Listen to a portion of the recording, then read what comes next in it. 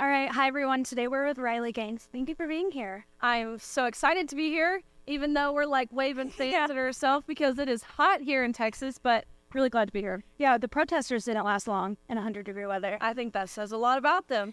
They were in and out. Riley, you initially made national media when you tied with William Rhea Thomas. What was going through your mind?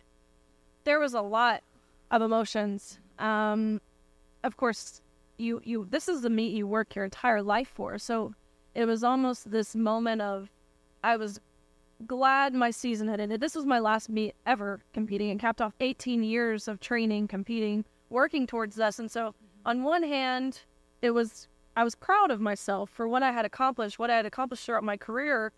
But on the other hand, having tied at our national championships with a male, it felt like betrayal. It felt like belittlement. So there was a lot of really mixed, weird feelings. It's hard to put into words the amount of... Did you ever think that you would compete against a man? Never. Not even at the beginning of that season would I have ever anticipated this was something we would deal with, especially not at that level. We were competing at the highest level. Yet the NCAA and the IOC and all of these large governing bodies who enforce these rules, they overlooked the clear science and the biological advantage that men have when competing against women. And so it's never something I would have foreseen because, again, any common sense American knows that this is wrong and that it's unfair. And so I couldn't have foresaw this. What was the moment like when you decided to speak out publicly about this?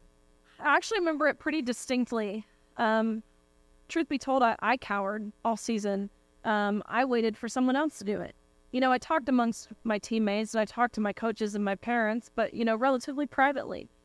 But I had waited. I thought a coach would do it. I thought a parent would do it. You know, someone with political power would stand up for us. Someone who was supposed to be protecting us would protect us.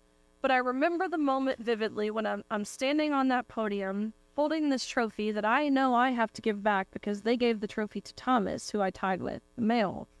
And I remember thinking to myself that if we as women, we as female athletes, really we as Christians, weren't willing to stick up for ourselves, we can expect someone else to stick up for us. And so it was right then and there that I had decided that I was done waiting and that I would take this upon myself to take a stand and say how this is harmful to women. Mm-hmm. What tactics are being used now on athletes? To keep us silent, Mm-hmm. It's criminal what's happening, actually. They instill fear. They do it through intimidation. It's really emotional blackmail, what they're putting us through. They told us, you know, you'll never get a job if you speak out. You'll never get into grad school. You'll lose your friends. You'll lose your scholarship and your playing time if you speak out. We were actually told, you know, you can't take a stance because your school has already taken your stance for you.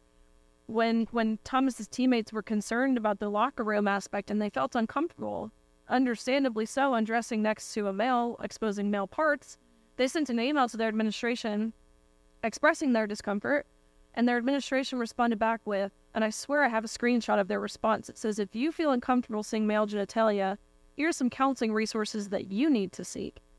They told these girls, this is just how far the emotional blackmail goes. Mm-hmm. They told these girls that if they do speak out, and any harm whatsoever came towards Thomas's way, whether that's physical, mental, emotional, through social media, whatever harm that looked like, then these girls were solely responsible. And they would be responsible for a potential death, and they would be murderers.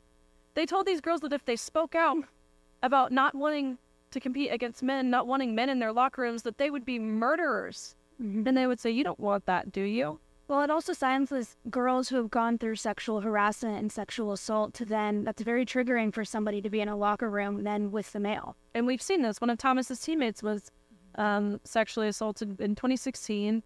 The university knew about it. They were subpoenaed in the litigation, yet they chose to ignore her past, her history, what she had gone through, and put Thomas in their locker room. Mm-hmm. And she tells me still to this day she has nightmares about it because it's so hard for her to cope with. And again, understandably so, but the universities, they don't care. No, not at all. What can parents and athletes do to fight against this if they're going into school to play sports or even in high school? First and foremost, we have to stand firm in the truth, whatever that truth might be. And when you do, it is liberating.